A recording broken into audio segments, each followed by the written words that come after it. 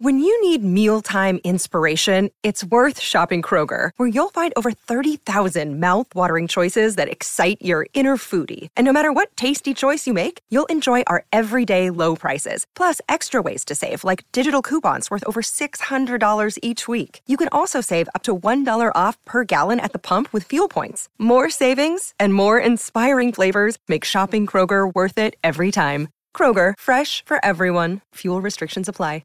Another day is here, and you're ready for it. What to wear? Check. Breakfast, lunch, and dinner? Check. Planning for what's next and how to save for it? That's where Bank of America can help. For your financial to-dos, Bank of America has experts ready to help get you closer to your goals. Get started at one of our local financial centers or 24/7 in our mobile banking app. Find a location near you at bankofamerica.com/talktous. What would you like the power to do? Mobile banking requires downloading the app and is only available for select devices. Message and data rates may apply. Bank of America N.A., member FDIC.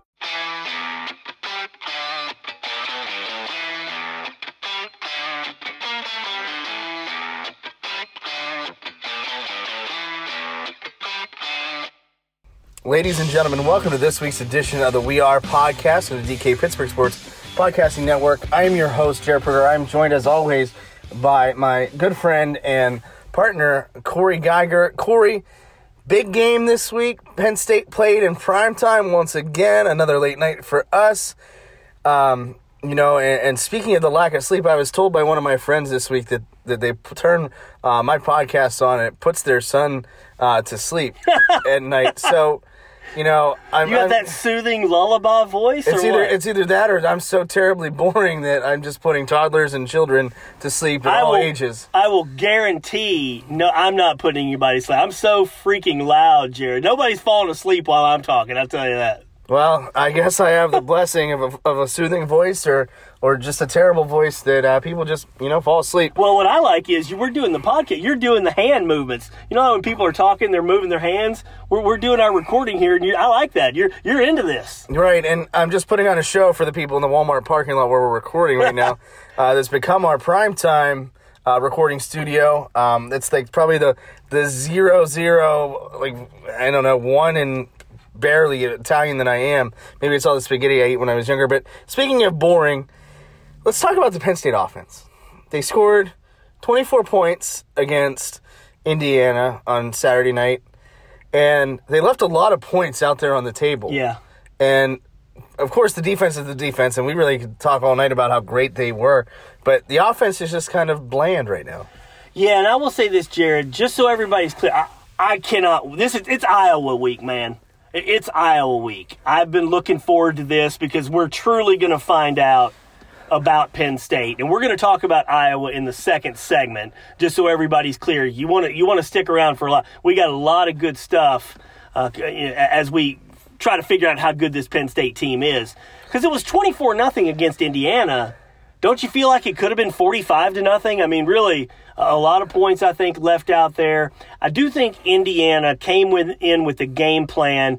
They weren't going to let Penn State beat them deep. I think they might have talked about this on the broadcast, the TV broadcast. But they wanted to keep everything in front of them and make Penn State earn it by driving the field. And that's where I do think this Penn State team is still having some issues putting together long, sustained drives. So Indiana had a pretty good game plan, but still, in a 24-0 win, which is a nice score, covered the spread easily. It could have been a whole lot worse, Jared. Right, and Penn State, to be perfectly honest, felt like they dominated the game. It just did not end up that way necessarily on the scoreboard. You win by 4 scores, which is great, But at the same time, there's just a lot left to be desired. And talking with Kevon Lee after the game, there is quite a bit to grow on and learn from. I thought they established the run early. Mm-hmm. Kevon Lee had a big 44-yard gain, biggest gain of the night, I believe, without looking at the stats. So that is a plus. You need to get that run game. And a lot of it, I think, is just the devil's in the details up front. And once they figure that out, I think this offense can really hit another level. Had 200 yards rushing, average 5 yards per carry. That was something you really wanted to see. Now, the flip side, and again, we're going to get into more of this in segment 2 with Iowa, the short yardage situations continue to be a problem. Indiana stuffed them on 3rd and goal at the 1, 4th and goal at the 1. Some other situations, Penn State struggled in the short yardage. That's a problem. But in terms of the overall offense, Sean Clifford made a couple of really nice plays. He scrambled out, and I think last year Sean Clifford would have just taken off and run with the ball. But on both of these plays, both touchdowns to Jahan Dotson, he stopped short of the line of scrimmage, had a defender in no man's land, and then flicked the ball to Jahan Dotson for a couple of scores. I thought that the first one was Brenton Strange. Yeah, it was Brenton Strange. You're right. Yeah, that's a good point. But those were both good examples of Sean Clifford, the maturity from last year to this year. Now, on the opposite side of that, he did make a couple of bad decisions. Not very many, but he did have an interception that only to be upstaged by Indiana's poor decisions, and specifically Michael Penix Jr., who ended up leaving the game with what looked like an upper body injury near in the shoulder area. But they get the ball at the 13 or 19-yard line, and they don't get the first down. Yeah, it's a 13. This was a key play in the game. This was a real key play. Clifford throws the bad interception. They return it, and on third and 10 from the 13, Penix takes off and scrambles and runs. And look, I am a big fan of quarterbacks getting down because you can't just get crushed and hurt your team. That's a big factor for Sean Clifford. Penix got down, but he went down too quickly. And so instead of getting the first down, which he would have, he could have gotten the first down. Then you've got 1st and goal at the 3. And if you score there, now it's a 7-7 game. Instead, it's 4th and goal at the 1. I'm sorry, 4th and 1 at the 4, and Penn State gets a stop. Yeah. And now Indiana has lost any momentum. Penn State is able to get up 14-0, and that was really kind of it. But I really thought, look, Michael Penix Jr. is always going to be a part of Penn State football history. That 2-point conversion play last year was a great individual play by him. I thought the ball was out of bounds, but it was a great play by him. And he's a good quarterback. He's having a bad year, though, Jared. And he did not look good Saturday. And then he got hurt, and I really wish the young man the best because, as they showed on the TV broadcast, 2 season-ending ACL injuries and then an upper body injury a couple years ago, and now this. I mean, that kid, he has meant a lot to the Indiana program and won a lot of games. I hope he's okay and can get back. Right, and you always hope for the best of health for him. But, Corey, would you say that for once Indiana came up short? Oh, nice. Yeah, that's good. It's just, it's just the kind of play. Again, I'm going to harp on this play because that would have made it 7-7 if they score. And then there's no guarantee they would have scored on 1st and goal from the 3 because Penn State's defense is great in the red zone. But as a veteran quarterback, you can't make that mistake, man. You cannot go down a yard short in that situation. And that was just a really poor decision. And you have to know the situation, too. And that was something that Lee also mentioned after the game. This is, if I'm not mistaken, one of the first times, if not the first time, that Kevon Lee was able to speak with the media, because as a freshman, you're really not allowed to talk to pretty much anybody outside of the organization, outside the program at Penn State. But he mentioned he was on his play, it was 3rd and 1, and he could have gotten that yard, but he didn't know the situation. And when you run that up-tempo offense, it's if you're not kind of with it or able to look up, you might not know the situation. And that's something that, you have to know that going into it. Hey, this is the down and distance. But when you're going up high-paced, it's very hard to know what's going on. Well, before we get to the defense, which I want to spend some time on, wrapping up the offense here, Jahan Dotson is just a special player. I've covered Penn State for a little less than 20 years. The best receiver Penn State has ever had, in my opinion, was Allen Robinson. I think Allen Robinson is a sensational receiver. When you're talking about 90-plus catches in college and the career he's had in the NFL, Allen Robinson, to me, is the best current Penn State player in the NFL. People can talk Saquon Barkley, but Allen Robinson has put up the numbers. And longevity-wise, too, right. Every year after year. And When's the last time he had a really good And Allen Robinson really kind of came out of nowhere the one year to have, I think, 77 catches or so the one year and then 97 the next year for the record. Jahan Dotson has kind of done that. He had a nice year last year, under the radar, third team All Big Ten, which I thought was ridiculous. Now, Mel Kiper Jr. this week rated him the best receiver in college football and the number 8 prospect on his big board for the NFL draft. Jahan Dotson is a really special guy. I'm fortunate I vote for the Heisman, and I also vote for the Biletnikoff Award, which goes to the best receiver in the country every year. If I had to vote right now, I'd vote for Jahan Dotson. I think Jahan Dotson right now is the best receiver in the country. Now, he may not have Devontae Smith kind of numbers like Alabama did last year, and a lot of times those guys will win these awards. But when you throw the ball to Jahan Dotson, Jared, he's going to catch every damn pass. I'm pretty sure he has actually caught every pass this year. I don't think he has any drops. But his catch in the back of the end zone Saturday night, I thought was just super impressive because he goes up, catches the ball, and usually you're taught as a receiver to catch and tuck. He catches it, sticks it, and gets his foot down. That's a touchdown, Penn State, boom. Yeah. But they're going to need a lot more from the offense if they want to go into Kinnick and win just like they did in 2019. And we'll talk about the Iowa. Hang on, because I do want to mention the Clifford to Dotson record. 18 career touchdown passes between the two, which set the Penn State record for a quarterback and wide receiver. They've played a lot of football together, and that's a pretty special record for those two because James Franklin mentioned this with all the great players that have come through Penn State over time. Todd Blackledge, who was calling the game tonight, he held that record at 17 with Kenny Jackson. I mean, two legendary names in Penn State history. I hope that Jahan Dotson goes down as a legendary name in Penn State history. I think he will, and I think what could happen next week in Kinnick is going to help him cement that legacy because I do expect him to have a big game against Iowa. He'll have to. And we're going to talk about that here when we come back after this quick break on the DK Pittsburgh Sports Podcasting Network.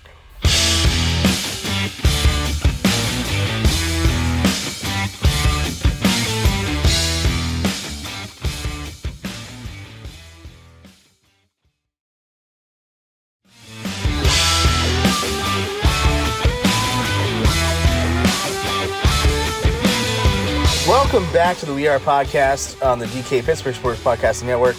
Corey, it's Iowa week. It's a hostile environment at Kinnick Stadium. Luckily, it's a 4 p.m. game, 3 p.m. In Iowa.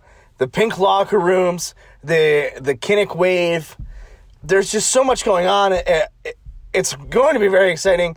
We're recording this early morning here on a Sunday. It's very well possible that this is a 3-4 matchup next week.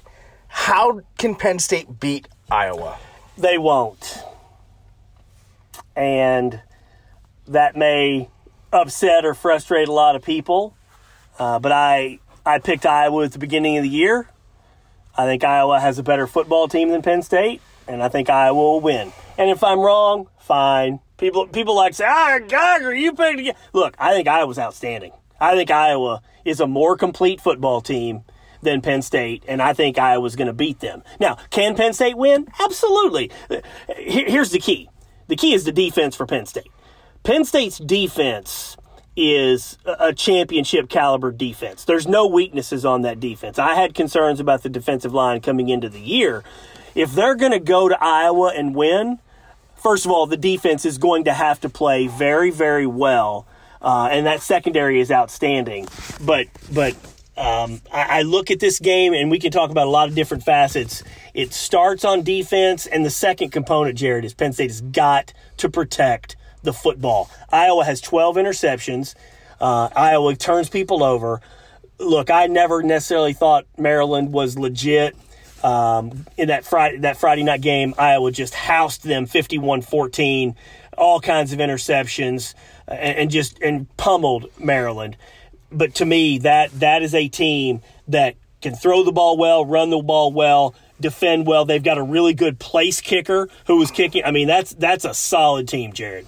Right, and listen, Penn State's not going to go into Iowa City and and put up 7 turnovers. No. I don't think that's going to happen by any means. And yeah, I think, you're trying to figure out who your team is. I mean, the Big Ten, you play that conference game at the beginning of the season.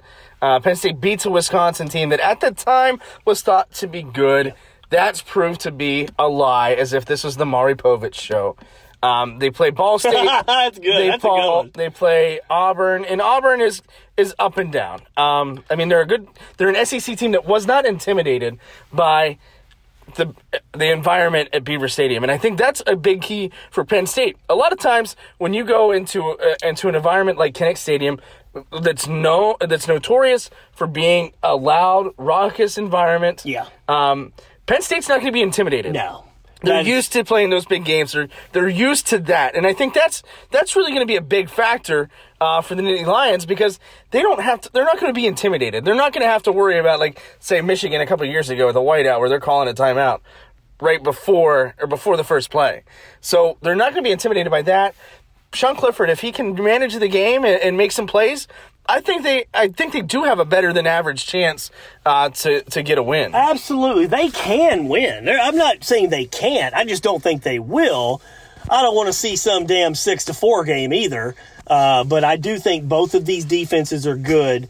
Iowa has lived off the turnovers. And so if Penn State protects the ball, then and you force it into a kind of a lower scoring game, which I do think it will be. Hey, look, then every possession kind of matters. I don't think Iowa's going to be giving up 40 and 50-yard touchdown passes like Wisconsin did. But here's what I kind of want to get into with this discussion, Jared, of Penn State's 5-0. What do we truly know about Penn State? Do we truly know that Penn State is a really good football team, Jared? I'll just ask you that point blank. You can use whatever criteria you want. Do we know for sure that Penn State is a really good football team? That's a really good question, Corey. And I know defensively, Penn State's checked off every box. Yes, Secondary, defensively. Yep. Defensively, they're great. But to play football, it's a team game. You got to play both sides. Special teams has been an issue. I think Jordan Stout played pretty well tonight. Had a 50-yarder that he banged home. He's consistently gotten better in that regard. Punting has not been an issue. So I think 2 out of 3 are pretty good. Now, offensively, they finally established the run, which is something that they were desperately trying to do. And they went for some home runs, but Indiana did a great job of taking away the big play. It's funny, we were talking before we started recording, Jahan Dotson had the second longest pass play of the game. And yes, that's you heard me correctly. He had a pass for 21 yards earlier in the game, I believe it was Keandre Lambert-Smith. Or in the fourth quarter. Was it Smith? It was Washington, I think. What's interesting is I don't know why they showed that. I'll be honest with you. I don't think there's any reason to have run that play. It looked good. Yeah. But why don't you save that for Iowa next week? This game was over. Okay? Right. And they have shown that play before. They have shown it before, but it's just one. That was a peculiar thing, and I love John Dotson. Believe me, I just don't know that why you would necessarily want to do that in this game. Right, and, I think that's one of the things that we do know is that Mike Yurcich likes to get cute. I like it. With some of the play calls. And they've been in positions all season. The shovel pass at the goal line, which was called on a penalty, but, man, I love that call. That was an extremely clever design. The Warren Cat. It didn't work out as planned today, Saturday night. But he's shown a tendency to get kind of cute with his play calling. They've been in positions where they can afford to be cute and not have it cost them. Now, a couple times, like 3rd and 1, they go for the home run rather than just getting the first down. I like that. But again, you're dominating Indiana regularly on the defensive side of the football. Go ahead and be aggressive. That's not going to work necessarily against Iowa. Now, Iowa has been known to get turnovers in large sums. They got 3, I think, in the toughest game that they had to play to date, which was against a number 9 ranked Iowa State team in week 2. I think this is going to be the toughest matchup for Iowa thus far. Absolutely, because Penn State's defense is really good. And so when I asked the question of, is Penn State a really, really good team? I don't think we know that yet. After 5 weeks, I just don't think – look, I've written extensively about this. I think Wisconsin is pretty bad. Auburn did go get a nice win Saturday night at LSU, so that win looks a little bit better. But Penn State hasn't beaten a great team. Iowa's got a huge win over Indiana. I just don't think Indiana's very good. And then they do have the win over Iowa State, and they pummeled Maryland. But don't forget about Kent State. Yeah, right. But other than the Iowa State win, Iowa, there's still some questions about them as well. So this is going to be – it's funny because you're talking about probably the number 3 and 4 teams in the country, depending on when the rankings come out. And yet there are still some questions about both of these teams if they're truly legit. Alabama and Georgia are clearly 1 and 2, and we'll talk about this later. I could put Georgia 1, but once you get to everybody else, you've still got to find out some questions. And I tell you, I've been looking forward to this week, Jared, really since the beginning of the season, because once Penn State beat Wisconsin, then you start to look. I figured they'd beat Auburn. I figured they'd pummel Indiana because of the revenge factor. I've been focused on this game and finding, because remember, Iowa pounded Penn State at Beaver Stadium last year in the game. Sean Clifford was benched for the first half. So I just think, having been to Kinnick a number of times, and I hate that we're not going because I would love to be there for this game, but I just think this could be a really fascinating game, really for both of these teams to see where they are. Well, Penn State's won 9 in a row since that time. How about that? And listen, defensively, Penn State is as good as any in the country. Offensively, we still haven't reached the ceiling of Penn State football's offense. And I think that's, we're still seeing some vanilla. Are you saying that the season is going to come down to Sean Clifford? Nobody thought that. Well, hey, we thought the season was going to be over because of Sean Clifford. Yeah, I mean, look, this season, it's been the question. Is Sean Clifford going to be able to go to Iowa and win? Is Sean Clifford going to be able to go to Ohio State and win? Can he do that and prove it consistently? Because, again, the running game, I don't know how strong it's going to be. It's going to come down to Clifford. Right, and he's done – his maturation this year, I think, has been probably the most impressive. You can look at a lot of the improved guys. John Dodson's as advertised.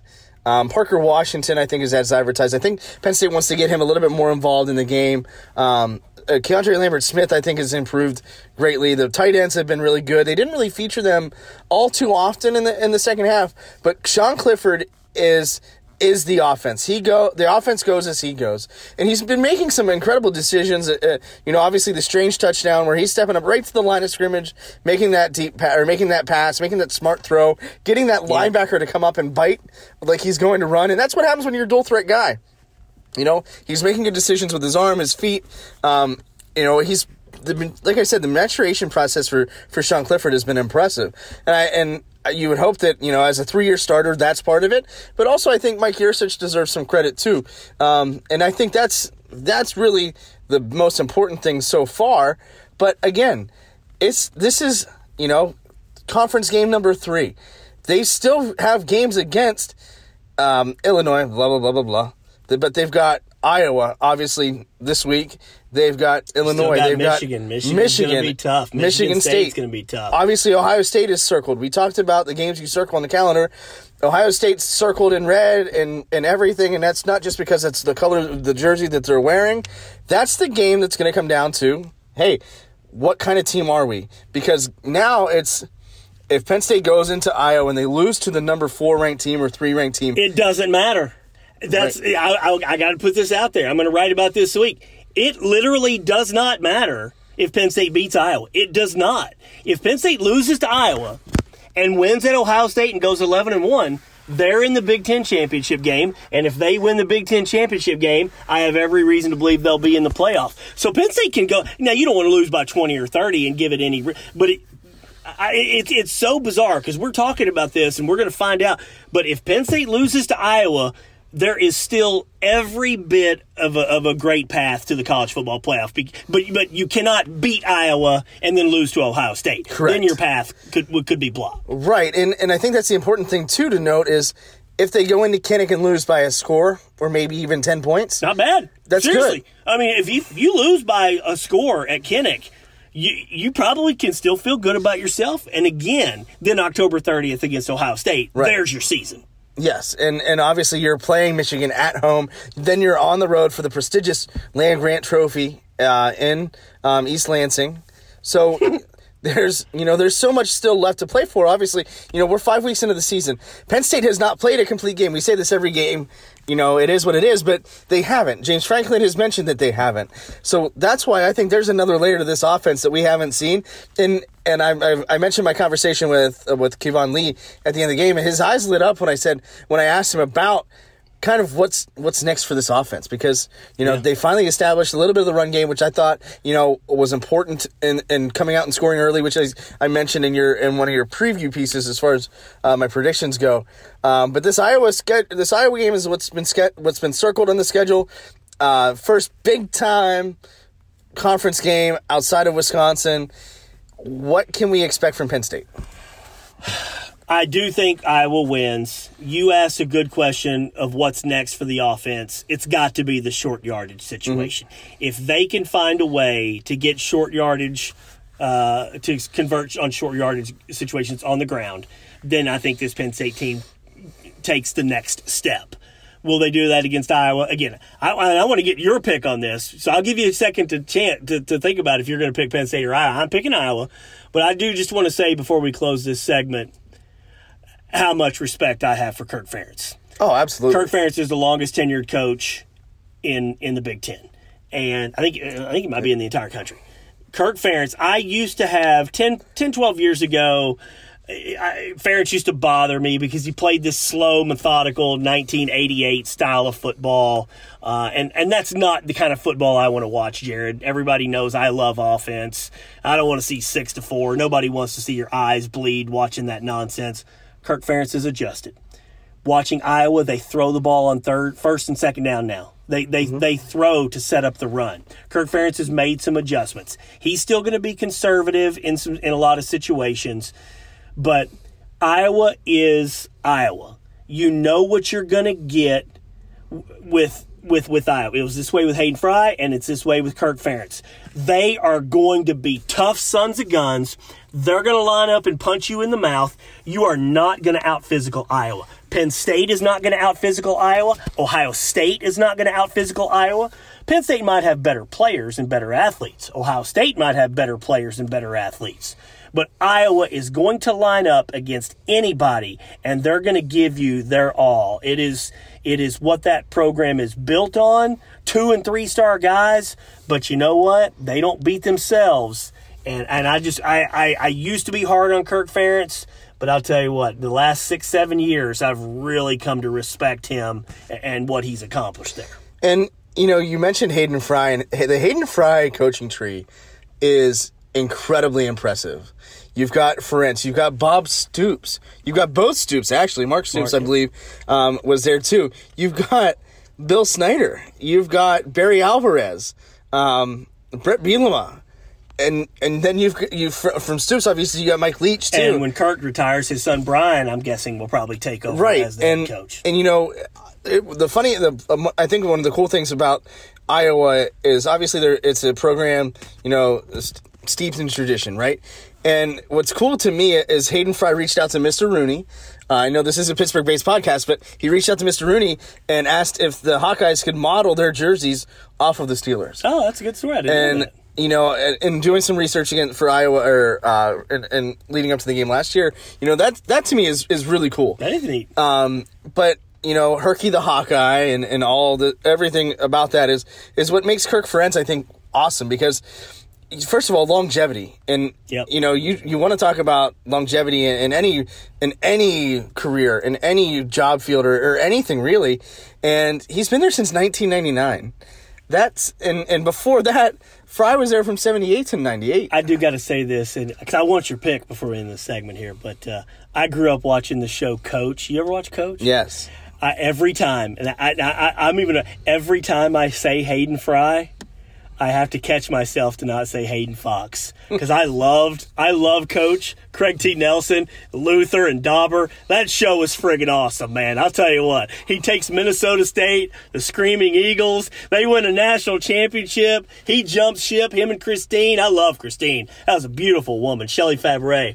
And he goes to Orlando and coaches a pro team. That was but anyway, my point is his name was Hayden Fox. Anytime I ever think of the legendary Iowa coach, I have to stop myself and not call him Hayden Fox. Corey's getting a little excited here. That's a great show, Jared. I know. Listen. If you're late, man, if you're 25 minutes into our podcast here, and if you've never seen Coach, you got to go watch Coach. Corey, I believe I've been told this is about the time where toddlers start to fall asleep after listening to me.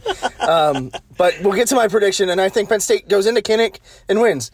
I think this because I think this is the time. This is the game where we see the offense click. This is the time we see the offense click on all cylinders.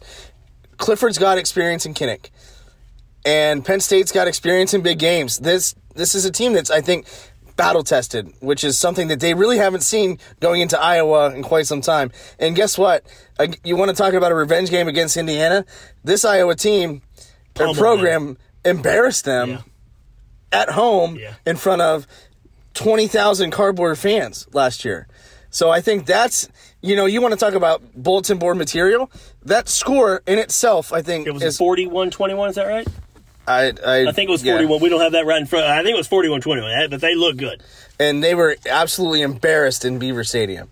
So I think that's why I think Penn State's going to win.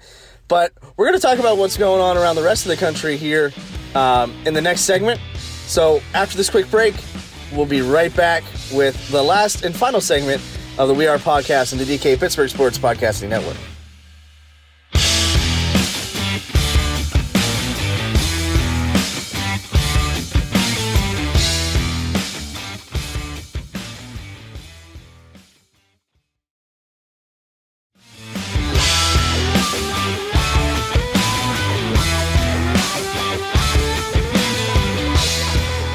Welcome back to the final segment of the We Are Podcast and the DK Pittsburgh Sports Podcasting Network. If you're a 1-year-old to 4-year-old and you are still awake, thank you for listening. If not, good night and enjoy your nap. But Corey, let's talk about some things that happened around the world of college football, because the Big Ten was shaken up in quite a big way Saturday afternoon and Saturday night. I take a look at Ohio State. I want to start with them before we get into Michigan, Wisconsin, and some of these other teams. I just, from Penn State's perspective, I wish Penn State could have played Ohio State already. Ohio State destroyed Rutgers on Saturday. I think Ohio State's got some things figured out. They had problems offensively, and I think Ohio State, by the time October 30th rolls around, that's just going to be a really, really difficult challenge, as it always is. But, man, Michigan and Wisconsin, Michigan destroyed Wisconsin. Wisconsin just looked like absolute garbage. Wisconsin can't run the ball. Now, Michigan has good defense, but, Jared, when Wisconsin can't run the ball, Oof. Nope. Oof. Yeah, I tell you, you almost think like you're in the Twilight Zone or like hell's frozen over or something. And Graham Mertz has just been terrible, and he ends up getting hurt. I hope he's okay. But, man, Michigan really embarrassed them. To pivot from Mertz, let's talk a little bit about Jack Cohn and Notre Dame. Notre Dame gets shellacked at home by Cincinnati. And, now Cincinnati's the seventh ranked team in the state. They were up, or in the country, I should say. They were up 17-0 on Notre Dame at the half in South Bend. Yep. That shouldn't happen. But, I think the other thing to note, and this doesn't really pertain to Notre Dame because they don't believe in playing in a conference, but now you're seeing how important getting those wins in conference play is, but also the facade that it creates that teams are actually good. Because you're not playing anybody. You're playing the little sisters of the poor of the world. And, when that happens, you get a false sense of hope. But, looking at Notre Dame, they get shellacked. Oregon gets beat in overtime by Stanford. That's huge because, okay, let's play this out a little bit. By the way, I do think Georgia is the best team in the country right now. And that's, look, I know what Alabama's got, but I would say Georgia... right now, I would put them at 1 and Alabama 2. Beyond those two, I just think there's a big drop-off. And Oregon loses to Stanford. By the way, Joe Moorhead, the former Penn State offensive coordinator, he missed a game with a sickness. We don't know exactly what it is. I read it was not COVID-related. So Oregon was really kind of disoriented there in some ways. But Oregon losing. All right. So if you take Alabama and Georgia, they'll meet in the SEC championship game, and you got to figure both can still get in. Even the loser can still get in the playoff. So that leaves 2 more spots. With Oregon losing, so now you've got Penn State, Ohio State, Iowa, Cincinnati, Oregon. I don't know if Oregon's got enough left on the schedule because the Pac-12 is so bad.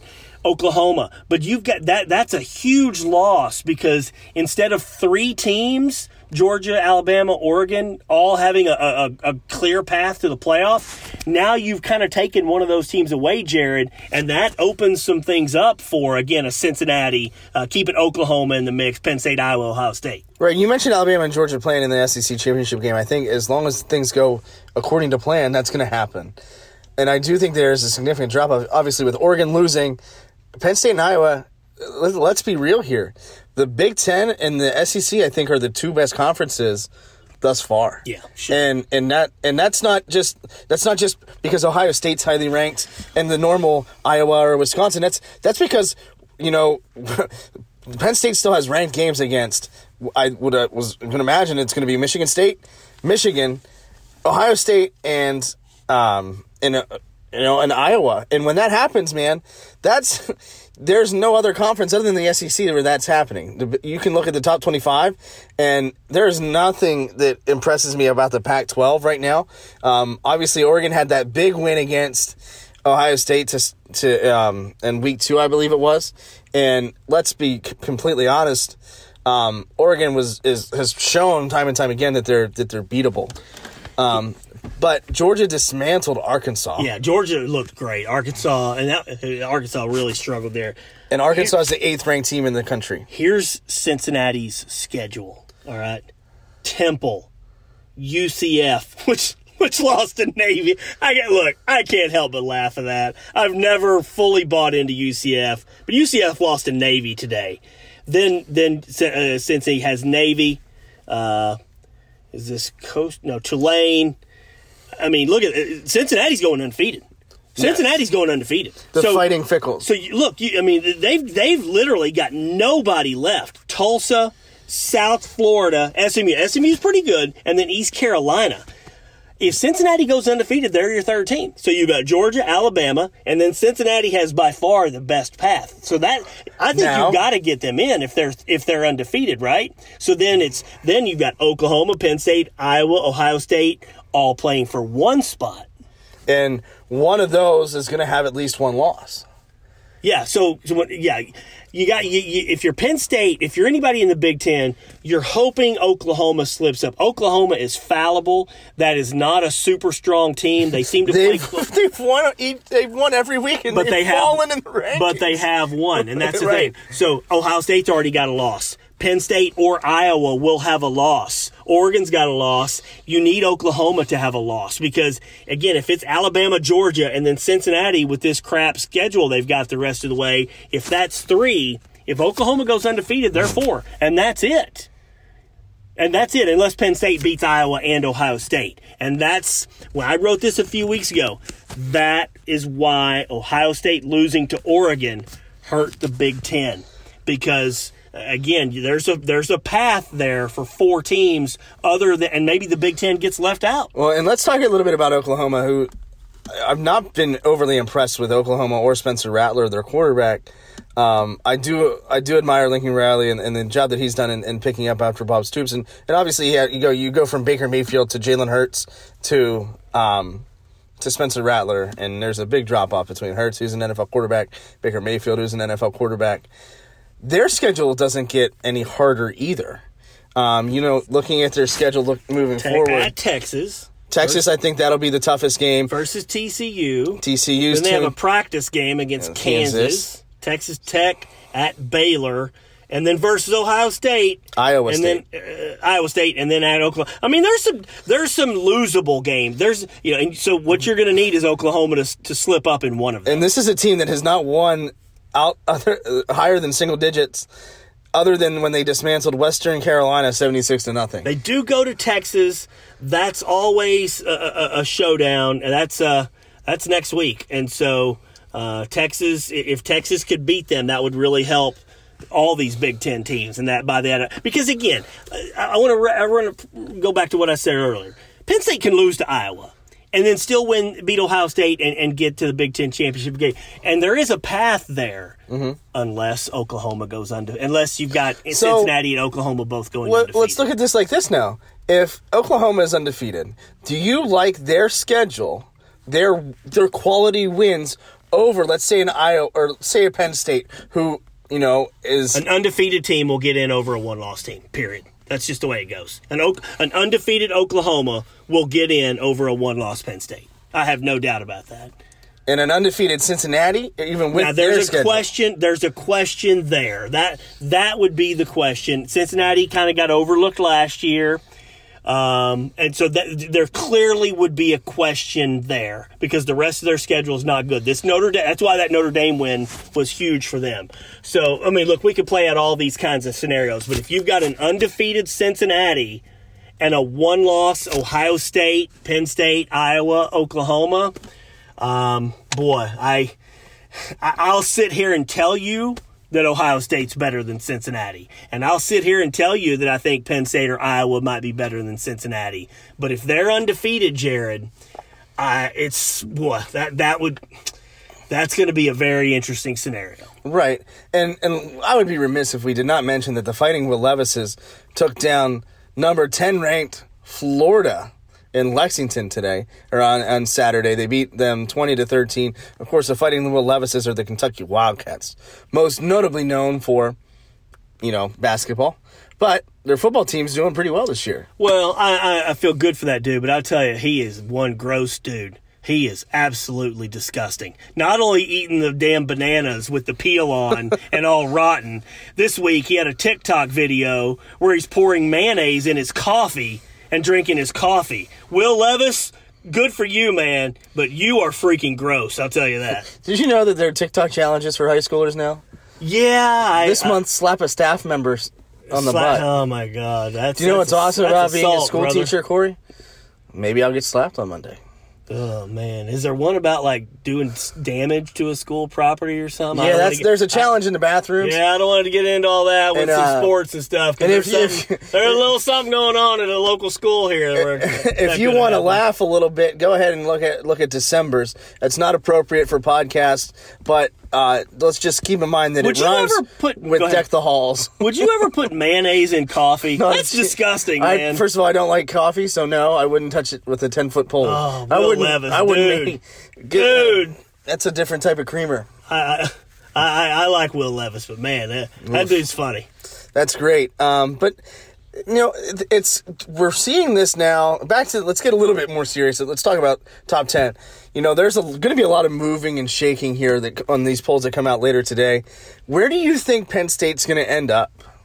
So it's going to be Alabama, Georgia, and then I do think, Penn State was fourth.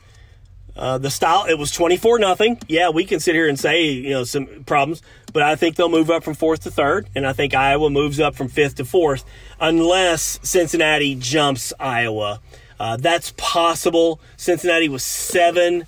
It's possible that Cincinnati could go from 7 and even jump Oklahoma and Iowa all the way up to 5, maybe. That's again. I think we're in a situation where people want to root for the underdogs a little bit, Jared. And Luke Fickell's a great coach. Desmond Ridder, their quarterback, is a terrific player. So there could be a push from coaches and media members to push Cincinnati. Now, whether or not the College Football Playoff Committee does that when we get the rankings next month for the first time, that remains to be seen. But I wonder how much love Cincinnati will start to get. Well, and that's the other thing too, Corey. Let's break this down because there are 2 polls. Right now you have the AP Top 25. Penn State's ranked number 4. Okay.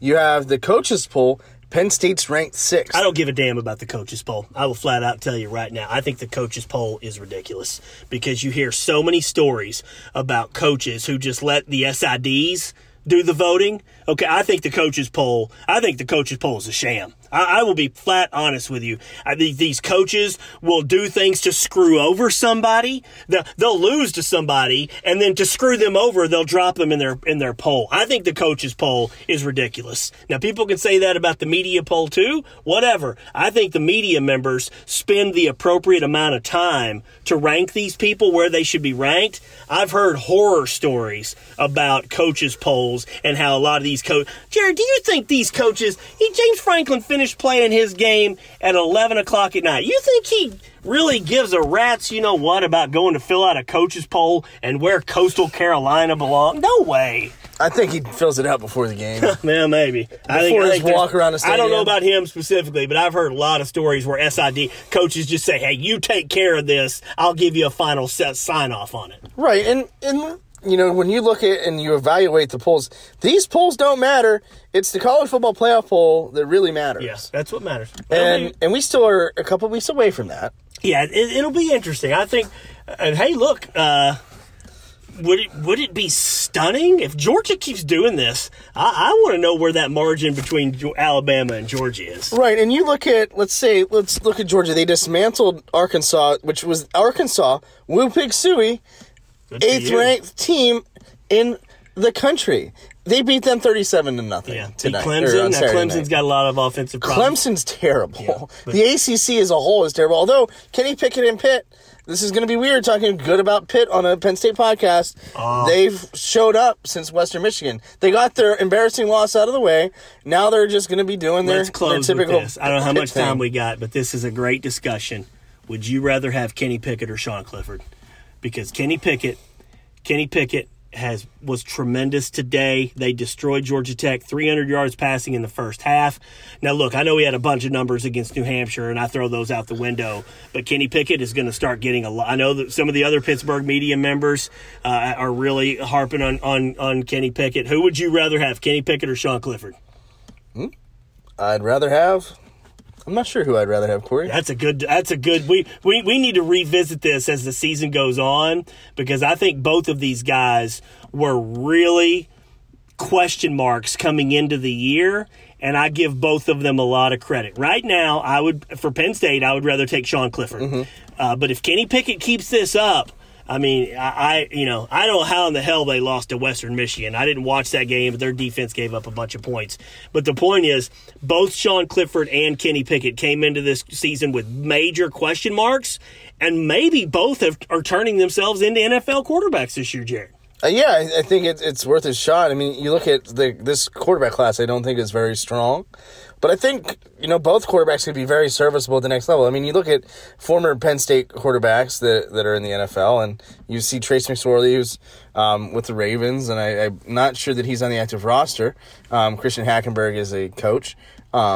And, it is one of those things. Matt McGloin started 6 games in the NFL, man. A zero-star recruit. Look at Pitt. You got Nate Peterman. I think Pickett has the best chance at longevity in the NFL. I don't think he's going to be one of those guys that wows you. No, but he could stay. But I know we're getting off subject here a little bit, but good for Pitt, because Pitt that's a dangerous team. Again, I don't know what happened against Western Michigan. And let's be real, the ACC is terrible this year. Yeah. So, the best team in the ACC was supposed to be Clemson. Well, they're struggling.